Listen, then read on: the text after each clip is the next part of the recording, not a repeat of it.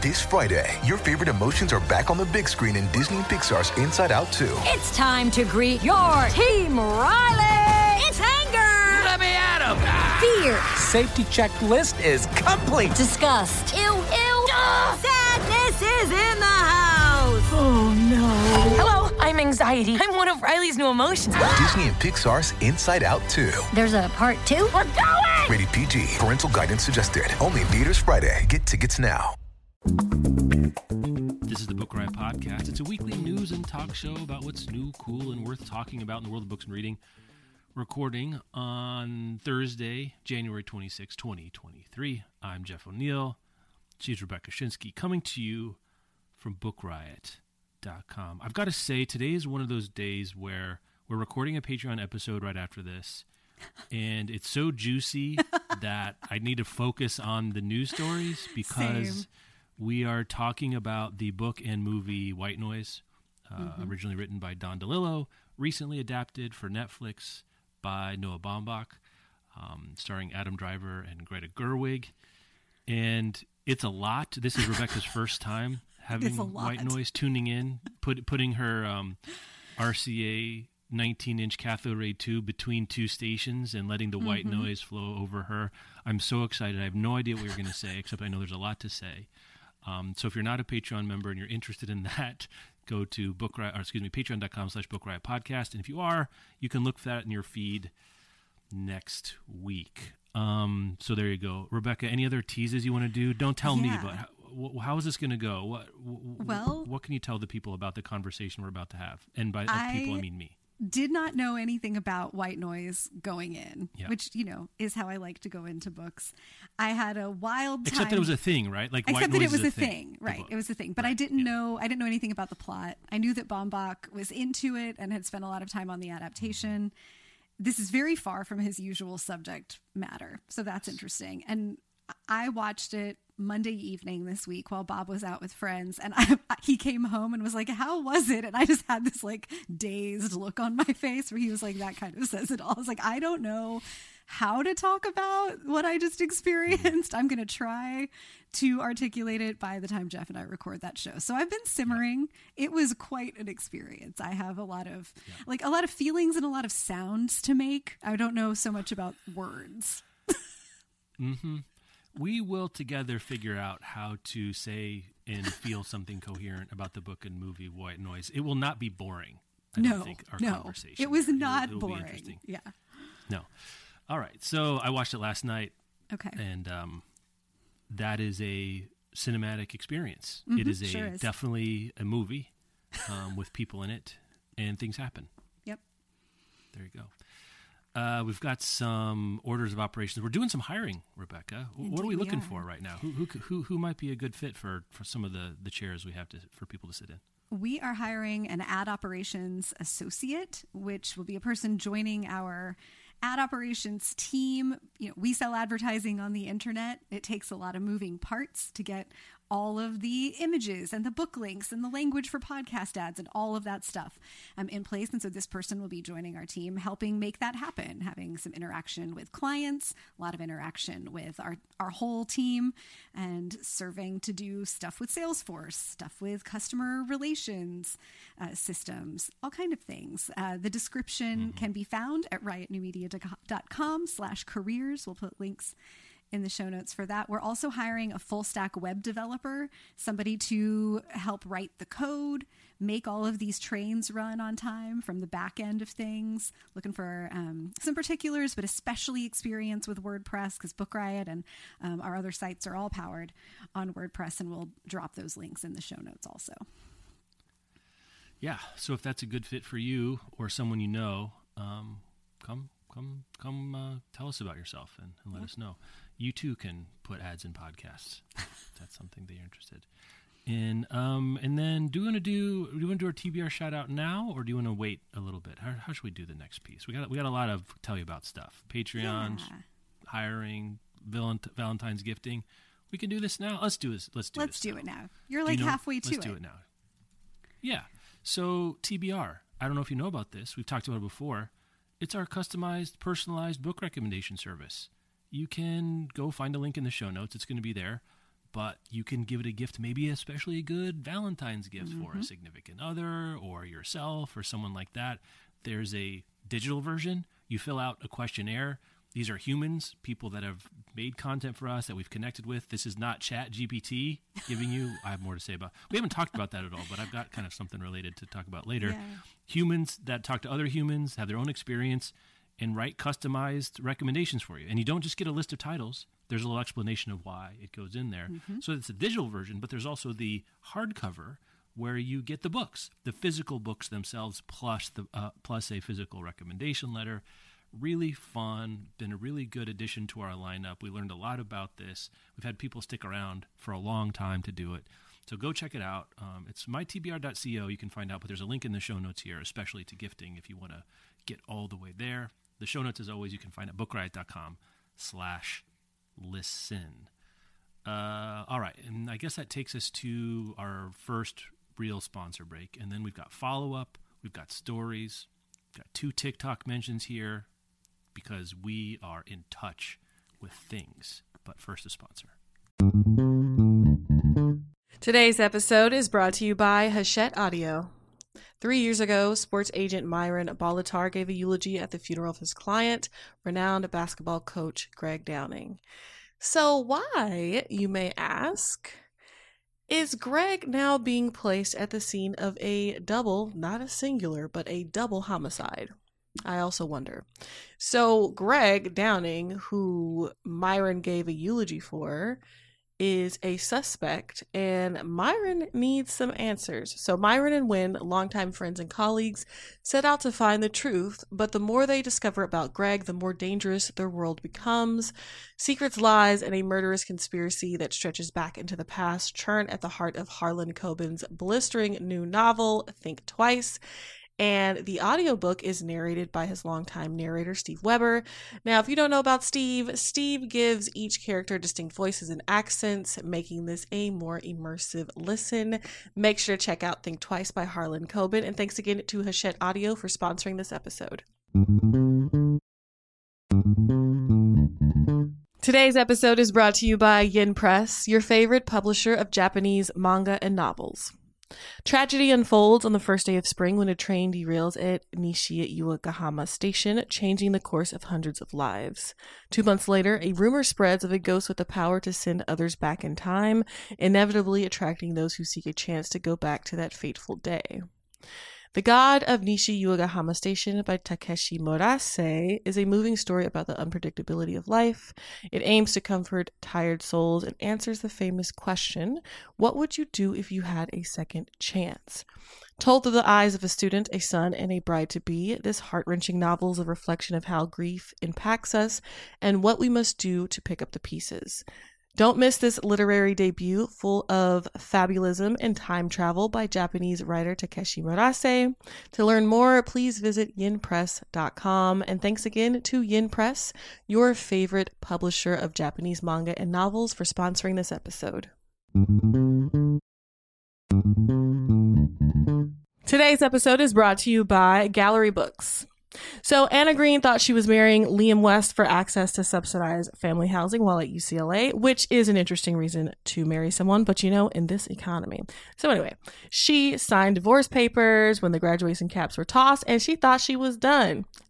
She wasn't. 3 years later, Anna is a starving artist living paycheck to paycheck, while West is a Stanford professor. Now, he is part of a conglomerate. His family owns this mega grocery store chain. He's not interested in working for them, but he is interested in those greenbacks, honey, that come in the form of a $100 million inheritance. To get it, he has to be married for 5 years. That's where our girl Anna comes back into play. So the two will fake a marriage, but as he gets to know her and gets to appreciate the feisty, foul-mouthed, paint-splattered girl that she is, he'll begin to wonder if the money is worth the love of his life. Pick up The Paradise Problem by Christina Lauren to find out if it is. And thanks again to Gallery Books for sponsoring this episode.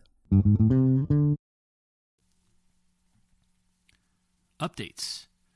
Let's do listener feedback first and then updates. So Sure. you had a listener feedback first. Yes, Why don't you I take got yours a first? message from a listener named Alex. So thank you, Alex, letting us know after last week's conversation where we were, or maybe a couple of weeks ago, where we were trying to figure out uses for the virtual reality goggles for reading and what must that be like, and maybe it's hands-free is the appeal and all those things. And Alex let me know that there was a big TikTok trend of people talking about Kindle remote controls, that you Bluetooth the remote control to your Kindle, then you can pop your Kindle up on any stand, or I don't know, sit it against your pillow or whatever you want to do, and you can just click the remote control to turn the page. You don't actually have to be holding or touching the Kindle. So like, Alex, you were correct. We did miss that because I think we're both pointedly trying to spend I don't spend any time on TikTok. I know you were doing some research at one point, but we're not ticking or talking. So we did definitely miss that trend. Cool to know that that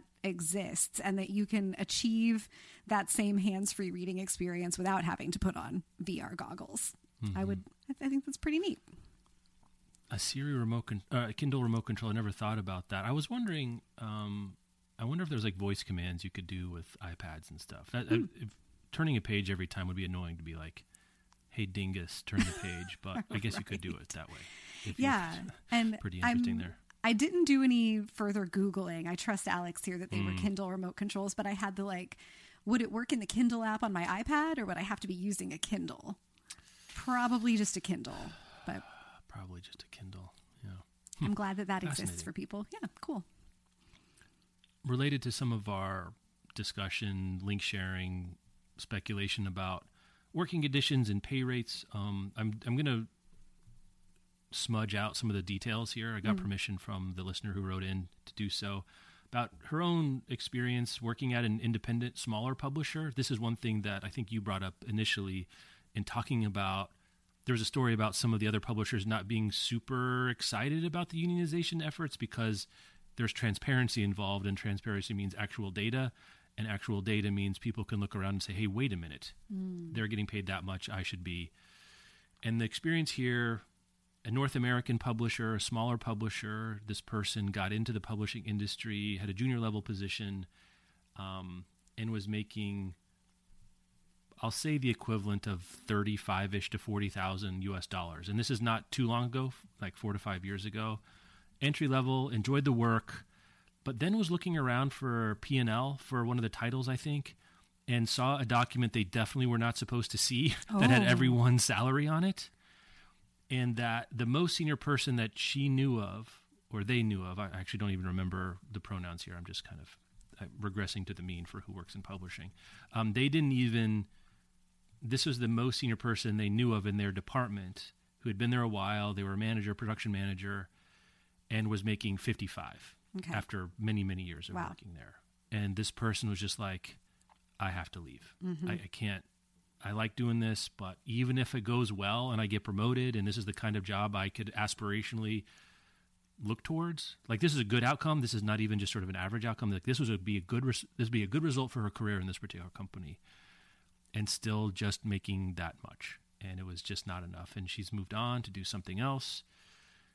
And I think that's probably not uncommon of a story, Rebecca. And this particular, where you find the P&L and you actually get transparency. But that dynamic is not probably uncommon. So I wanted to throw that into the mix to give your knowledge / suspicions / some deep background stuff that you and I know a little bit about, some voice and specificity. I remember sort of early to mid COVID seeing some Twitter threads from folks that were relatively senior in publishing talking about why they were leaving, and not just leaving the publisher that they worked for, but leaving publishing, largely related to working conditions and pay.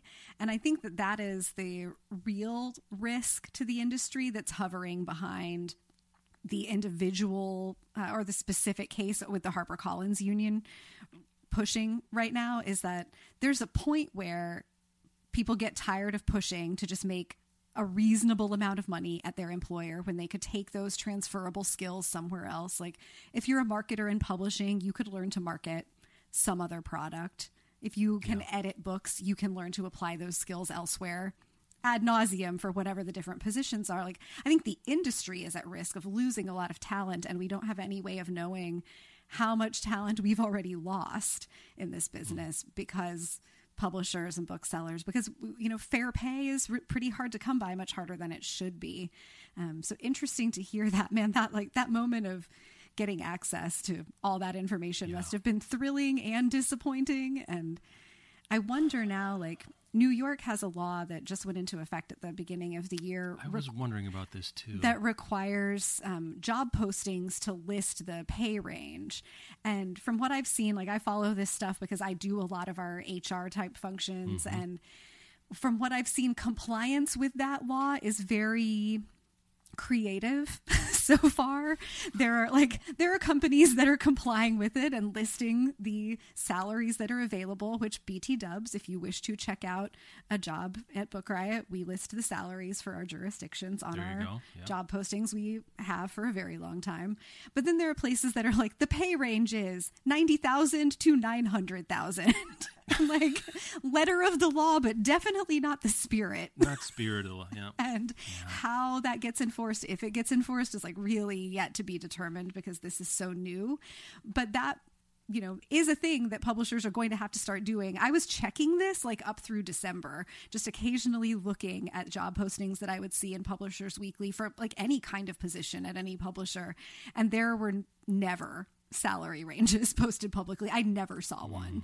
I haven't gone back to look and see what publishers are doing, but folks who are at least thinking about getting into the industry will be able to see some kind of range that's hopefully helpful information and not 90,000 to 900,000, and help them determine that we're going to lose people or we're not going to attract good talent because of this. And it's really concerning in the big picture. I think the industry is going to have to take a hard look at itself, and the HarperCollins Union is really helping push for that. You know, I was in, as my wont to do, I made my weekly sojourn over to Powell's. Yes. Just to look around and see what was around. And I had another, we're early in the year, and so like I have a kind of a good handle of what the new books out are and what are the ones that are most interesting to me, maybe the ones that have gotten a push from their publisher. But now I'm 3 weeks in, and now it's starting the time where I'm starting to lose track. There's a lot more. It's been a few weeks. More books keep coming. I'm behind some of the stuff I wanted to read, blah, blah, blah. It doesn't matter. But the specter, the airborne toxic event that hangs over all of us is how many damn books get published. Yes. And I kind of connected that with this piece of, I think one of the reasons there's so many more books published than really the market can bear, because frankly, I don't know, would you say 90% of books don't earn out? Yes. Is it something like that? Yes. Yeah. And that can only really happen, I think, if that trickles down to people working in the industry because they want to work into it and not being paid market wages, essentially. And that subsidizes the abundance that we get from books. And I'm not saying that's good or bad. I just think, how can it be? I've always wondered this. How can it be that there are these many books? How can it be that it's worth it, the effort and money, the printing, to put books out? And you and I do this for a living, and there's books that come out, that we're interested in, we'll never be able to read, and we read a lot. But books we haven't heard of, that once we hear about them, we're interested in reading. And we do this for a living, and I'm like, that's us. Think of how this is for everybody else. And I think a lot of that must come from, or some of it must come from, that it's not as expensive to make all these books as it would be if it were, I don't know, rubber tires.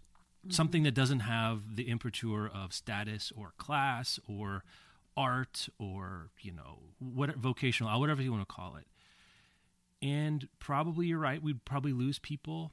Would it be bad? How much would we notice if there were 40% fewer books published and that people that work in the publishing industry got paid market wages? Would that be bad? I don't know, Rebecca. It really got me thinking about how this whole ecosystem works. I think that would be great, actually. And I know we've talked a few times over the last decade about fewer, better books. There's a clothing company that I shop from called Kuyana, that I think that's how you pronounce it, that that's their motto, is fewer, better. And it's like higher end, high quality pieces that are intended to last you a long time. I would love that from books. If we had fewer books, but a higher percentage of them were good, and we're going to reach audiences and have broad enough appeal to earn out or to come close to earning out, because this thing where like publishing several books that aren't going to earn out gets underwritten by, say, like James Patterson selling a floppity jillion books, but then the publisher still has to figure out how to be profitable is really challenging and does feel, I think it feels unsustainable, because it is unsustainable once employees start recognizing that they deserve to be treated better and paid fairly, and that there are other places they can go work to get that. Like, that's been my biggest question about the HarperCollins union so far, is like, is all this, like, really, is all that work worth it? And don't get me wrong, like, I believe in unions, and I believe that if you are being treated unfairly, you have the right to push your employer and to bargain for better working conditions. But I'm sure these are talented folks who could take those talents elsewhere. And at what point does it become no longer worth it to fight that fight just to stay in the industry, when the industry in many ways wants to exploit that vocational awe that you have about being here? It's an interesting question, and I want to give people agency in their own decision makings. Like, maybe some people are willing to take a pretty sizable discount to work in a field they like. You and I have talked about this. Like, I mean, not to tell tales, but we could go do other jobs and probably get paid substantially more. Sure, but we make market wages. But I'm saying everyone makes trade-offs. Yeah, we're not homo economists, right? Like the Bob Taylor thing of everyone's making a decision to maximize the number of dollars that come in. So I want to give them the same kind of credence I would give, the grace I would give myself, to be not make an optimal kind of decision. But is that thought about? Is that talked about? I don't know. People want to publish books. There's a lot of books that get out there. I think a lot of authors get a book deal and they publish a book and no one reads it and buys it. And that's demoralizing in its own way too. And I don't want to argue for people not pursuing their dreams, or that we've got enough voices or anything else like that. No. But just from a straight up, the number of titles that are for sale in a given year, a given week, in a given quarter. I mean, just one example, like I could probably just make the Knopf Doubleday front list, just as an example. I wouldn't do this. I could make their front list catalog my reading for the quarter, every quarter, and I could do a pretty good job of it, and I have a good reading time, and I would get to a third of the titles. And that's just Knopf Doubleday, which is a part of the publishing industry. So I'm not sure. But, these ecosystems are all connected. And once you start pulling at one thread, the other, it's not like the sweater just stays the same shape if you start pulling at threads. I'm given to understand that's how making clothing works, that they're connected and you need all of them, or a lot of them. Let me get away from knitting or whatever is happening here. Yeah, you're out of your depth here. Yeah, I really am. Another listener feedback thing that I thought was pretty interesting. Where did I put this? Oh, I'm sorry. Not a listener feedback thing. Let's get to update on the HarperCollins union, I guess. That's the update on the story. Rebecca, you want to take that from me? Yeah, this is a quick update, but came out this morning on the 26th that HarperCollins has agreed to enter mediation with the union. So we will put the full press release that they've shared in the show notes if you want to check that out. But that's good news, and it's giving the union members the impression, certainly, that the pressure that they're putting on HarperCollins is working. HarperCollins has recognized in some way that they need to come to the table, have some kind of conversation. The union's been on strike since November 10th, so they're well into now the fourth month. Into the third month. But that's a long time. We've been seeing some stories come out kind of sideways, or even just tweet threads of sort of unfortunate quality control things that are happening at HarperCollins, where a book comes out with its publicity package and the quotes in the blurb are either just mock-ups or were given by the author, and it's this is too bad. Probably because Mike your Pompeo's publicity book is my favorite one. That's the one. Did one. you see that one? That's the one. That's the one. Yeah. Where this is because a lot of your publicity department is on strike, and this is what happens. And maybe HarperCollins is really starting to feel that when you have a bunch of people not coming to work and you rely on those people to do their work, publishers tend to run relatively lean, I think, it's going to have an impact on the product. And that's unfortunate. So it looks like maybe HarperCollins is feeling that. And I'll just be eagerly watching for what the outcomes of this mediation might be. Yeah, I hope it gets resolved and people can get back to work in a way they feel good about soon. Yeah. The next one, we have not talked about the Chat GPT stuff here. We've done a little bit in our work Slack. As a former former instructor of writing, I keep on some of my old listservs, and let's just say there's been some hand-wringing in the composition pedagogy world about what to do about this. That's kind of neither here nor there. I found it a little bit interesting. I haven't really seen a use case for me. I think like a lot of these things, it's pretty striking.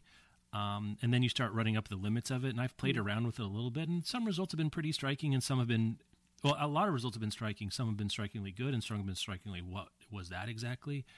But I really haven't here's a use for it in my life. And here's something I could do cheaper and faster and better, or some, 2 or 3 of those 3 things all at once.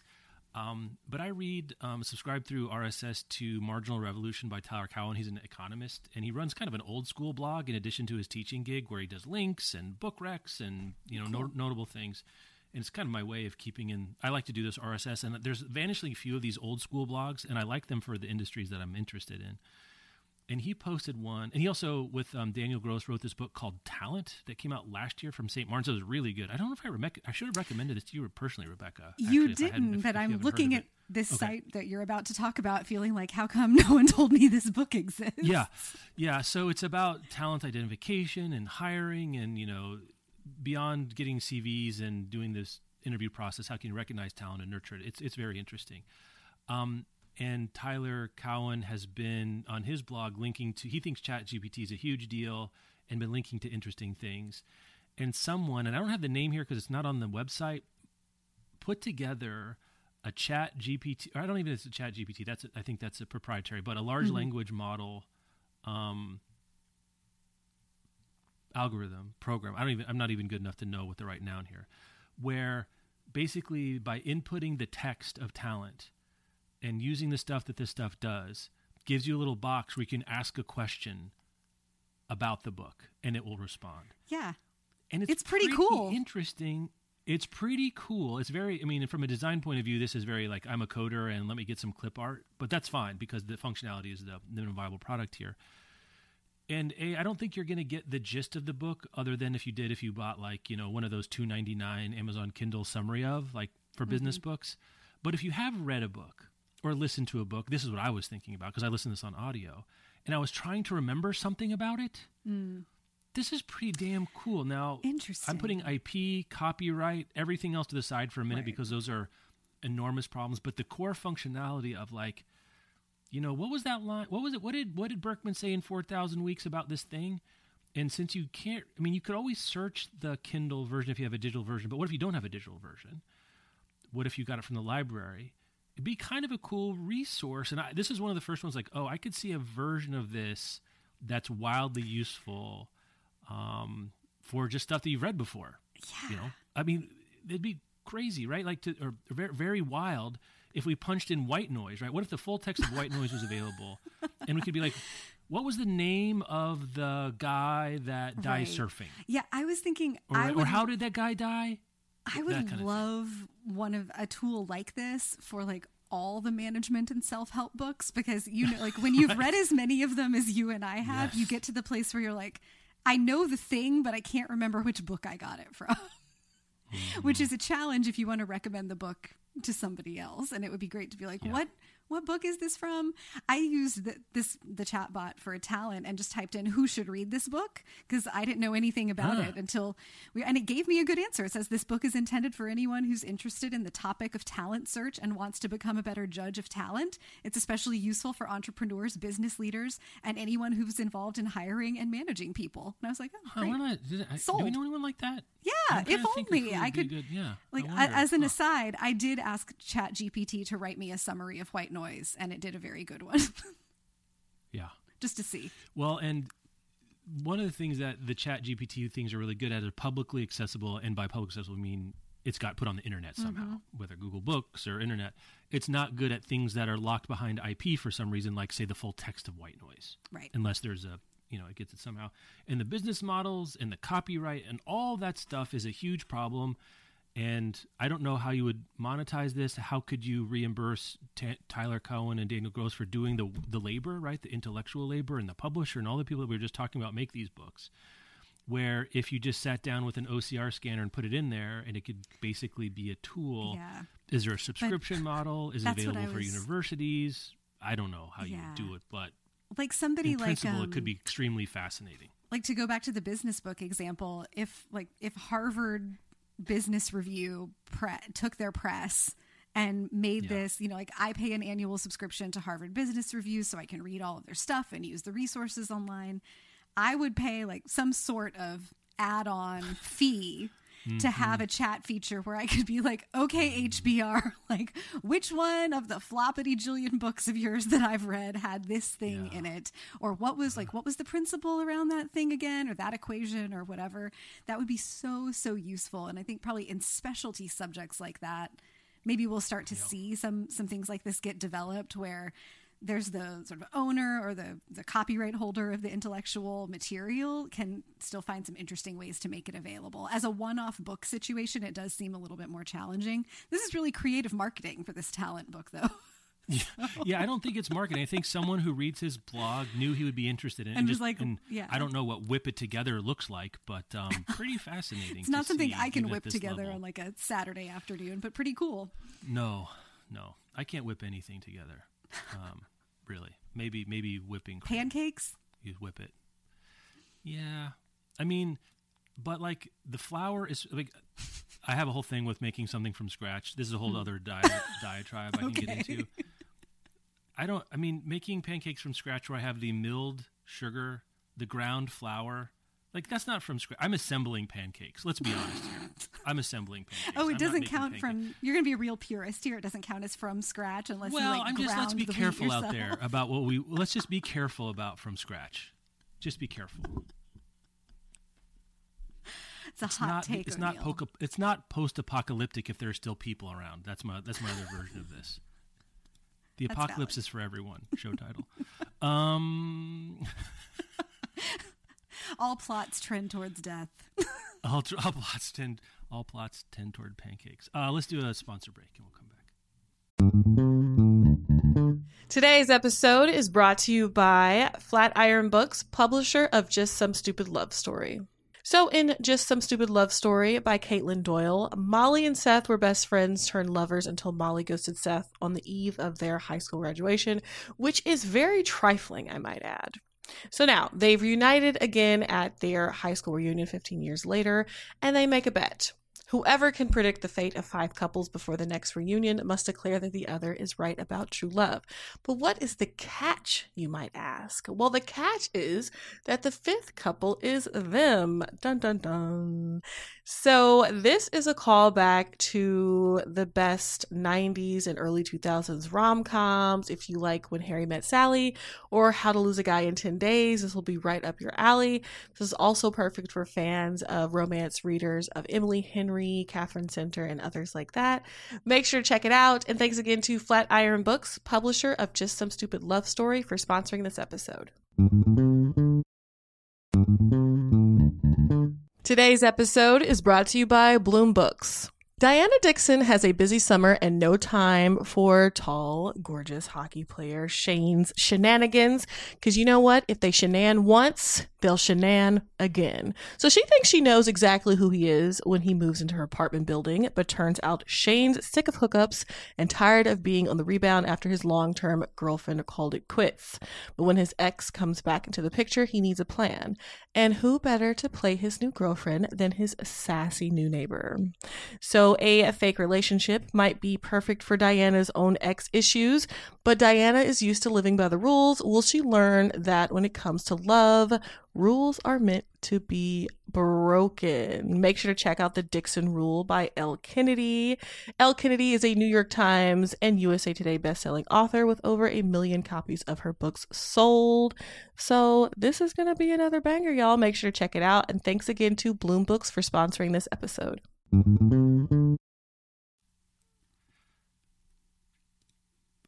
I kind of thought this could be our main discussion point, though we've managed to whip up 25 minutes of discourse already. The Goodreads readers' most anticipated books of 2023 came out in December. I had this in my back pocket for a while, but at the end of, in December we tend to do look backs. We're not doing new stuff. And related to our discussion of our draft structure, where right now we're drafting for an imaginary person who sort of doesn't exist and are rethinking about this. This is sort of this is the version that we would whip up if we were just trying to get votes, I guess. If we're just trying to get votes, we pull off this list, because this is Goodreads readers, users, whatever you want to say, putting them on their shelves, interacting with them ahead of time. And again, this stretch, some of these go into May and June and beyond, so they were outside the scope that we were looking at.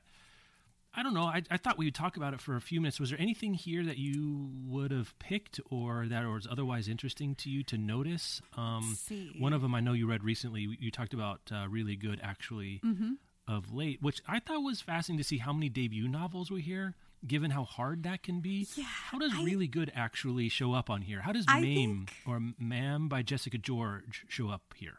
I think this list, that's a reflection of, as you were saying, readers putting a book on their want to read shelf, is really, rather than a measure of most anticipated, it's really a measure of what upcoming books have been most effectively marketed. On Goodreads, I guess, especially even. Yeah, because Really Good, actually, is a debut novel. I have seen a lot of marketing around it. That's how it first crossed my radar as well. If they ran Goodreads ads, I would assume that's one of the quickest ways to get a Goodreads user to become aware of the book and add it to their shelves. And especially, as you were saying, for a debut. There are some recognizable names on here. There's a new R.F. Kuang book. We get Brandon Taylor. There's an S.A. Cosby book later in the year.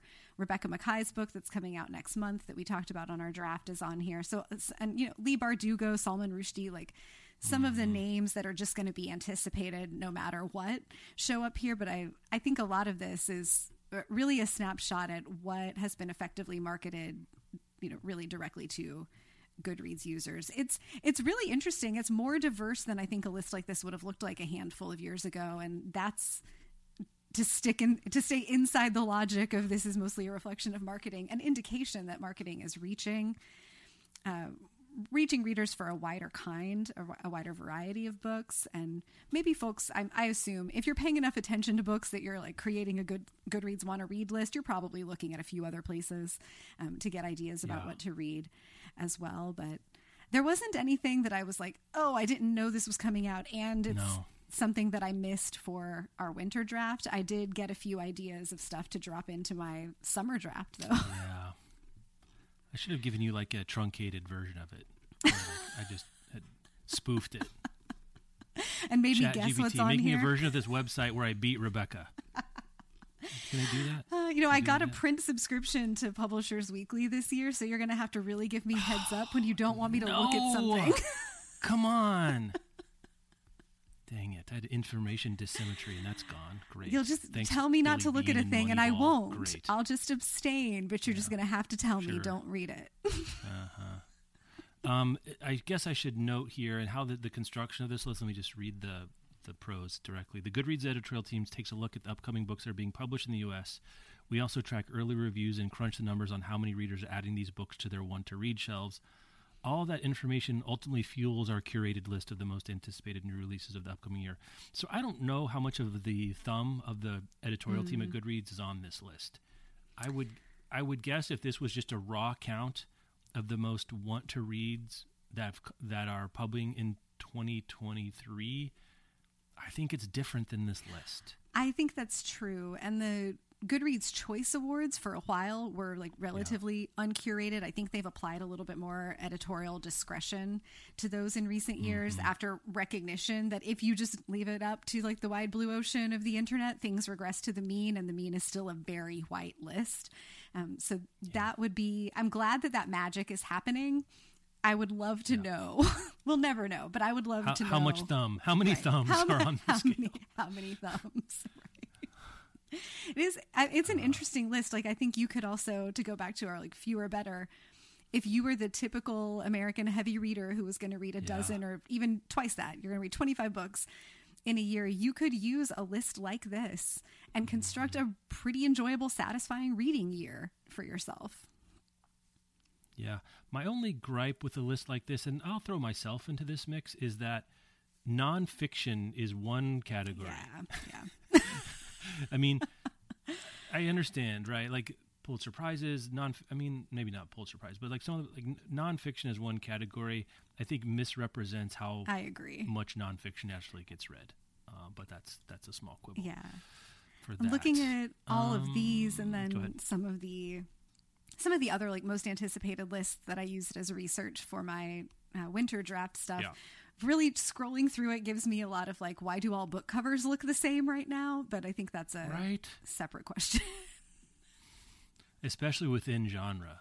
Yes, like every romance cover Yeah. looks like every other romance cover right now. It's It must be pretty- It's working. pretty striking. Pinks and reds. Yeah, the It's new wild. Emily Henry It's- this it's year really is interesting to see. hot pink. Maybe that'll be the Emily Henry that actually gets me to read Emily Henry. It's called Happy Place, and it has a like gang gets back together vibe. So that might do it. Is there a book? You should write a book called The Gang Gets Back Together. Just for SEO purposes for yourself. Yeah, it's a good collaboration. We could work on that after we write our business book to end all business books. I think ChatGPT might do that for us. Speaking of putting your thumbs on the scales, TikTok confirms that employees can decide what goes viral. This is something we talked about in relation to the best-selling books of the year, how many of them are either primarily or secondarily TikTok phenomenons, and the self-reinforcing cycle that virality has. Things that go viral tend to go really viral, and then the other things like those things also then tend to go viral, and fewer things get bigger, essentially, is what's happening. And that's a big enough problem when it's the users doing that, when it's their own biases and predilections fueling that algorithm and that cycle. And we were talking about how if you want to create paradigms that are something other than the status quo, whether it's inclusion, diversity, genre, geo, whatever it else it might be, you need some kind of intervention. You need someone to say, what about this book? What do we do this? How can we give some special shine on this one? That can be good or bad, depending on what it's used for and then how transparent it is. And only now are we getting confirmation that TikTok employees can basically press a button, and maybe it sounds literally on their keyboard in the right interface with their thing, and say, let's get this 3 million views. And some of the employees have used this for their significant others or someone they know. I don't know. I mean, that's not what you want, I guess. I especially if you don't know and it's being used kind of willy-nilly, and doesn't seem like it's vouchsafed pretty well, so it feels a little bit like it's being left around on the carpet. Kind of a distressing story, I have to say. Yeah, I think big picture, distressing, worrisome about the kinds of information and ideas that could be widely disseminated because somebody just felt like it that day. And if you're a marketer who's been staring at TikTok for the last couple of years trying to figure out how you can use this thing to market your books, finding out that just trying to follow the best practices that you've observed or that you've read about and then cross your fingers that you win on that lottery ticket. Everybody knows it's a casino when you walk in there. And I recognize I'm mixing my metaphors, but it's a casino, and you know that that's what's happening when you put a video up and hope that it's going to go viral, but finding out that the chance, it's not like everybody has the same chance. Yeah, some of the blackjack dealers are favoring some of the players. Right. Or some of the hands. And what if somebody else has a friend who works at TikTok and they work for the company you're competing with, and that company gets their thing to go viral instead? There's just a billion what ifs that you can imagine about this. But I think writ large is one more reason to distrust the way that this piece of technology works, or to take all of its outputs with a giant grain of salt, or maybe all of the above. So take a look at that if that's something you're interested in. Let's do a cool thing, and then we'll do a little front list foyer. You want to take us through this last cool thing? Yeah, this last cool thing, good news of the week is that Little Free Library, which, if you're unfamiliar, Little Free Library is an official organization. You can only call your little library in your front yard a Little Free Library if it comes through them and is registered. They have partnered to launch an indigenous library program where it's called the LFL's Native Library Initiative. It was part of an Impact Library program, and it provides library boxes and starter sets at no cost to volunteer stewards in communities that are on Native land in both the U.S. and Canada, where the communities have limited or no access to books. And so they will ship off a Little Free Library to a peer in that native land. It comes with 25 books that are written or illustrated by BIPOC authors and artists, and two sets. One is 25 books written by BIPOC authors and artists, and the other is 25 books with content centering on Indigenous people and communities. And then volunteers that the Little Free Library community refers to as stewards are the ones that are responsible for keeping the Little Free Library boxes stocked with other fresh books and sort of functioning as a voluntary librarian, basically. A really cool partnership to see. And overall, it's been, I think, just really interesting to see how Little Free Library has developed from just kind of this cool, fun, grassrootsy thing you could do in your own front yard, unless you lived in Overland Park, Kansas, where they tried not to let that little girl have one, into being a tool. Well, you're really holding on to that one, Rebecca. You're holding on to that one. Wow. You're never going to get over Overland Park. Justice for her. You know, let the kids have their Little Free Libraries, Jeff.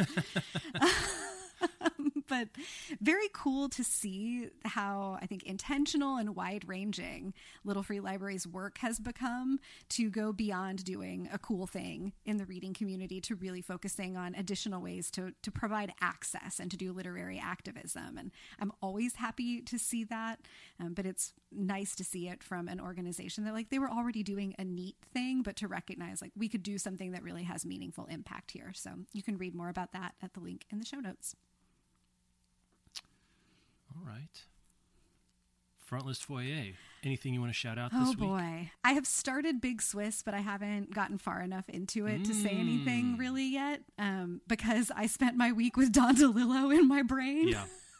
So my whole week was really white noise. Yeah. White noise. Have you recovered from your Cormac McCarthy moment? I did. I mean, I read some stuff around Cormac McCarthy, but I really needed to get that out there. Had some people email in to respond to my expurgation of whatever that just happened. Sympathize, rationalize, other ISs that happened there. Let me do a couple. I got a lot I could talk about. How do I put these together? I should have thought this before. Let me do a couple of debut novels that I read so far in January that I really liked. The Bandit Queens by Parini Shore came out. I think it's a Ballantine book. I don't have it in front of me. Long story short, it's set in India. And I'm not actually sure when it is, when in the century. So there's TVs and refrigerators, but I was having a hard time like pegging it to I don't know the history well enough to like do the off mention of a historical event or a politician, but like using the tech, it could have been in any time from like the 30s to the 90s as far as I can tell. There weren't cell phones, but it's an impoverished community, so even that could have been a little bit hard to say. But anyway, it's a group in a small town, a couple of small communities related to each other, and the titular Bandit Queens are these women who together, it must be actually pretty recent because they're in part of this like microloan group where like people give microloans to people in developing countries and communities for them to use and develop a business. So maybe that's more modern, I think, now I think about it. That's the one thing I can place relatively recently, I think. And so they're kind of friends, but kind of not, these women. Like they're related through, they kind of share resources and they make a payment to the loan together, and I think they do it every week.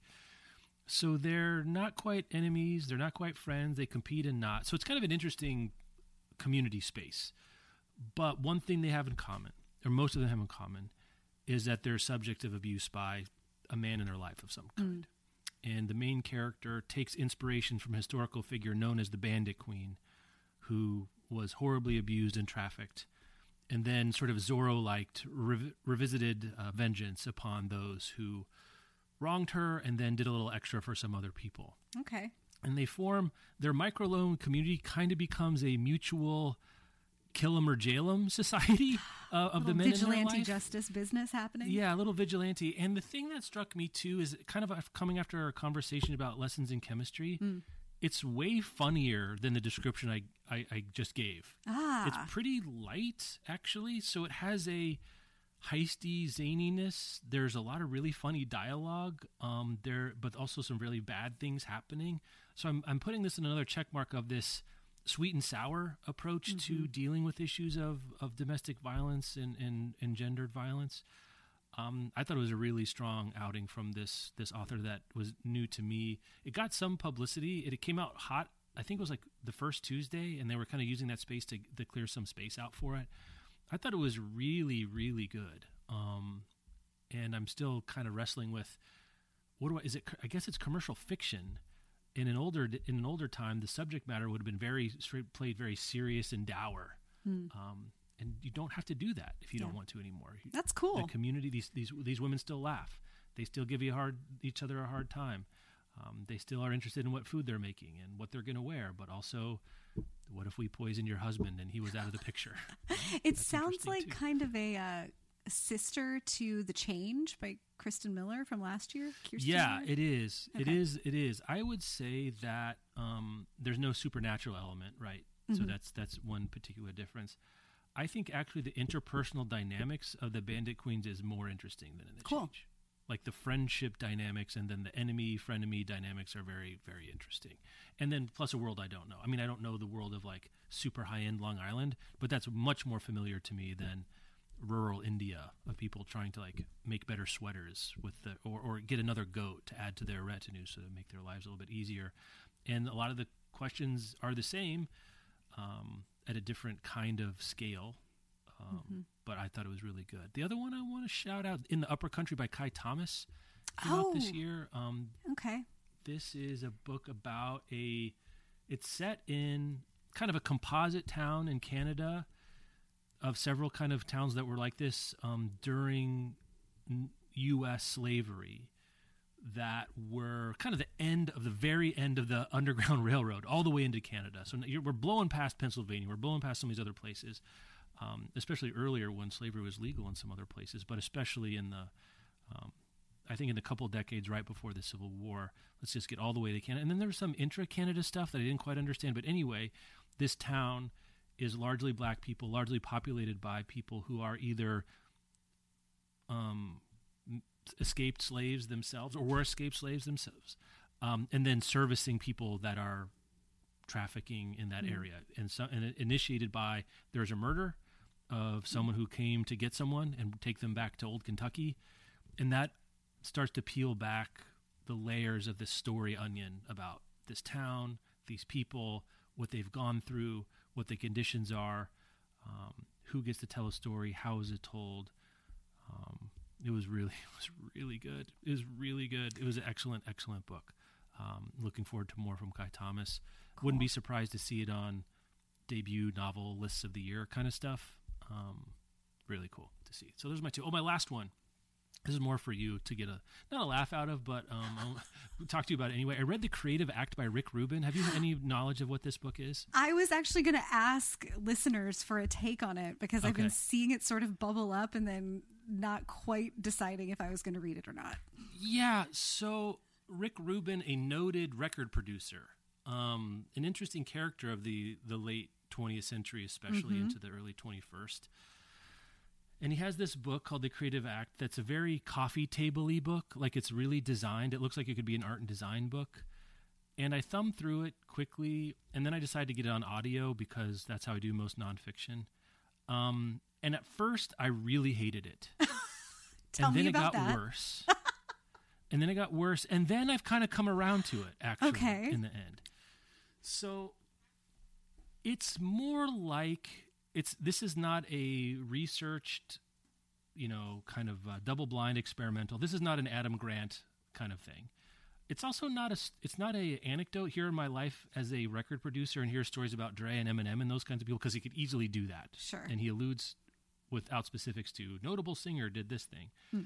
It's very much like almost like a devotional that you read through. And one of the things at the beginning is like, these are all here for you to take the ones you want, discard the ones that don't make sense to you or don't work for you, which I kind of appreciate. Oh, so like the practices of creativity? Yeah, but like habits of mind, kind of thought technologies. Philosophy. Things you might try, philosophies, but some of it is like so, like he does the whole, you can't step into the same river twice because it changes without referencing realizing the it. Heraclitus, and that's like a cliche. Right. It's wisdom that is also now kind of a cliche to say that, right? But he doesn't. Like, it's very earnest and straightforward. I see.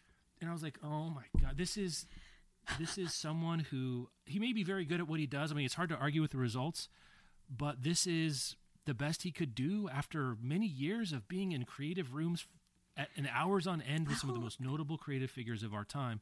But then it can be like, you might try this, you might try that.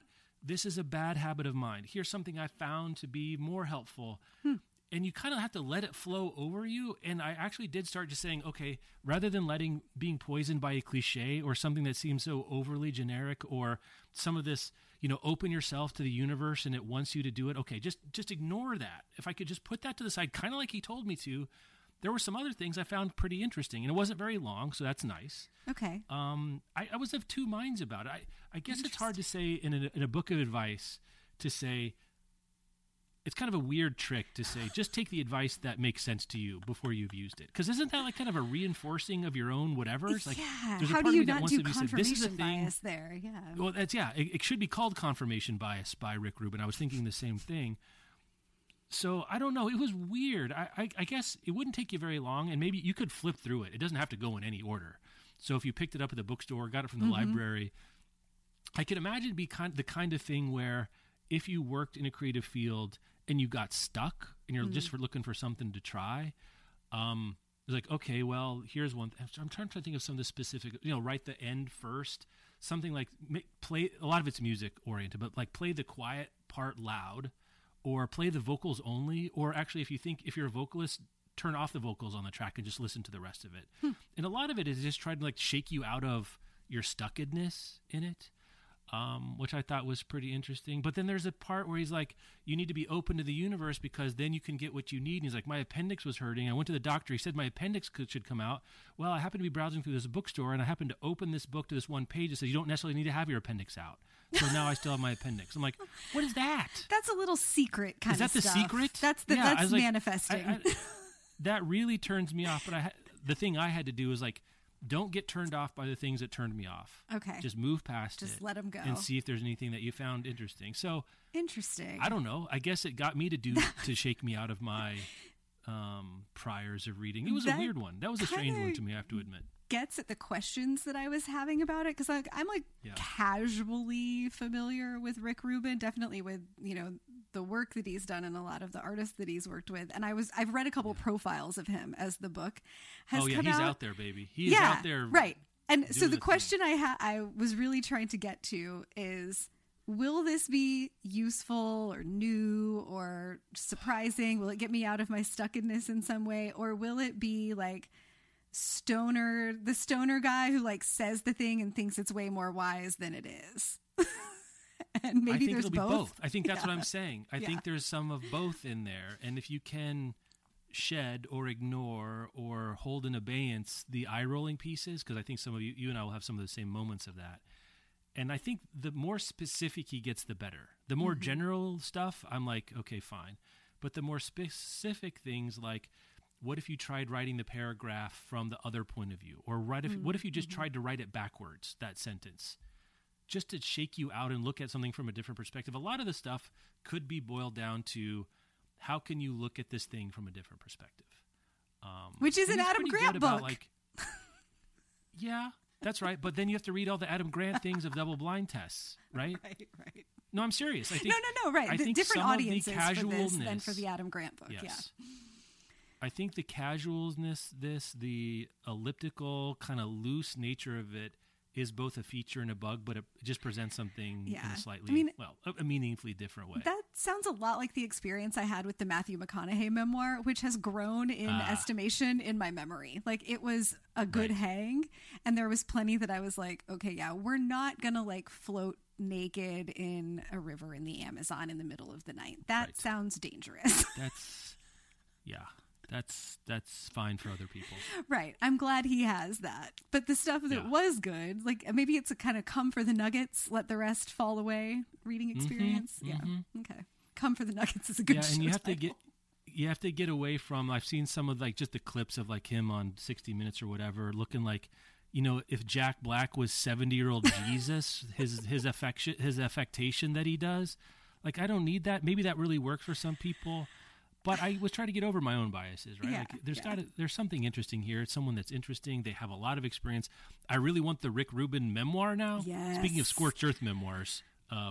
I think I saw Ezra Klein post like a quote from the book on Instagram, and I was like, oh, an Ezra Klein interview with Rick Rubin could be all kinds of things. It's almost made to be Instagram quote favorable because it's so, the connective tissue is so light and it's so broken up. And again, I did an audio and I haven't done everything, but there's like aphorisms and little sections, and there's a lot of white space in the whole ideation of the thing. But again, I don't think this is for someone who's looking for a peer-reviewed study of how creativity happens. This is almost like a devotional in a way. Like, pick it up when it's useful. Do your morning and then pages. Put it down when it's not. Yeah. So, anyway, created back by Rick Rubin. I was out of my comfort zone, and I stayed there for most of it. But ultimately, I'm glad that I had the Creative Act experience. Yeah. Also, the pomposity of calling it the Creative Act. I mean, come on. I'm going to have to pick up a copy now just for the joy of texting you about it. Yeah. I think that's how that's going to go. Yeah. So anyway, that's mine. That's our show. As always, you can find links, bookriot.com/listen. Come check out the Patreon, either as a subscriber or as a new one for our white noise. I'm gonna have to go carb up here real quick because we gotta buckle in. We gotta get in the Buick and get on the highway and drive toward the Toxic event here in a few minutes. You can shoot us an email, podcast@bookriot.com. Rebecca, a pleasure as always, and I'll talk to you extremely soon.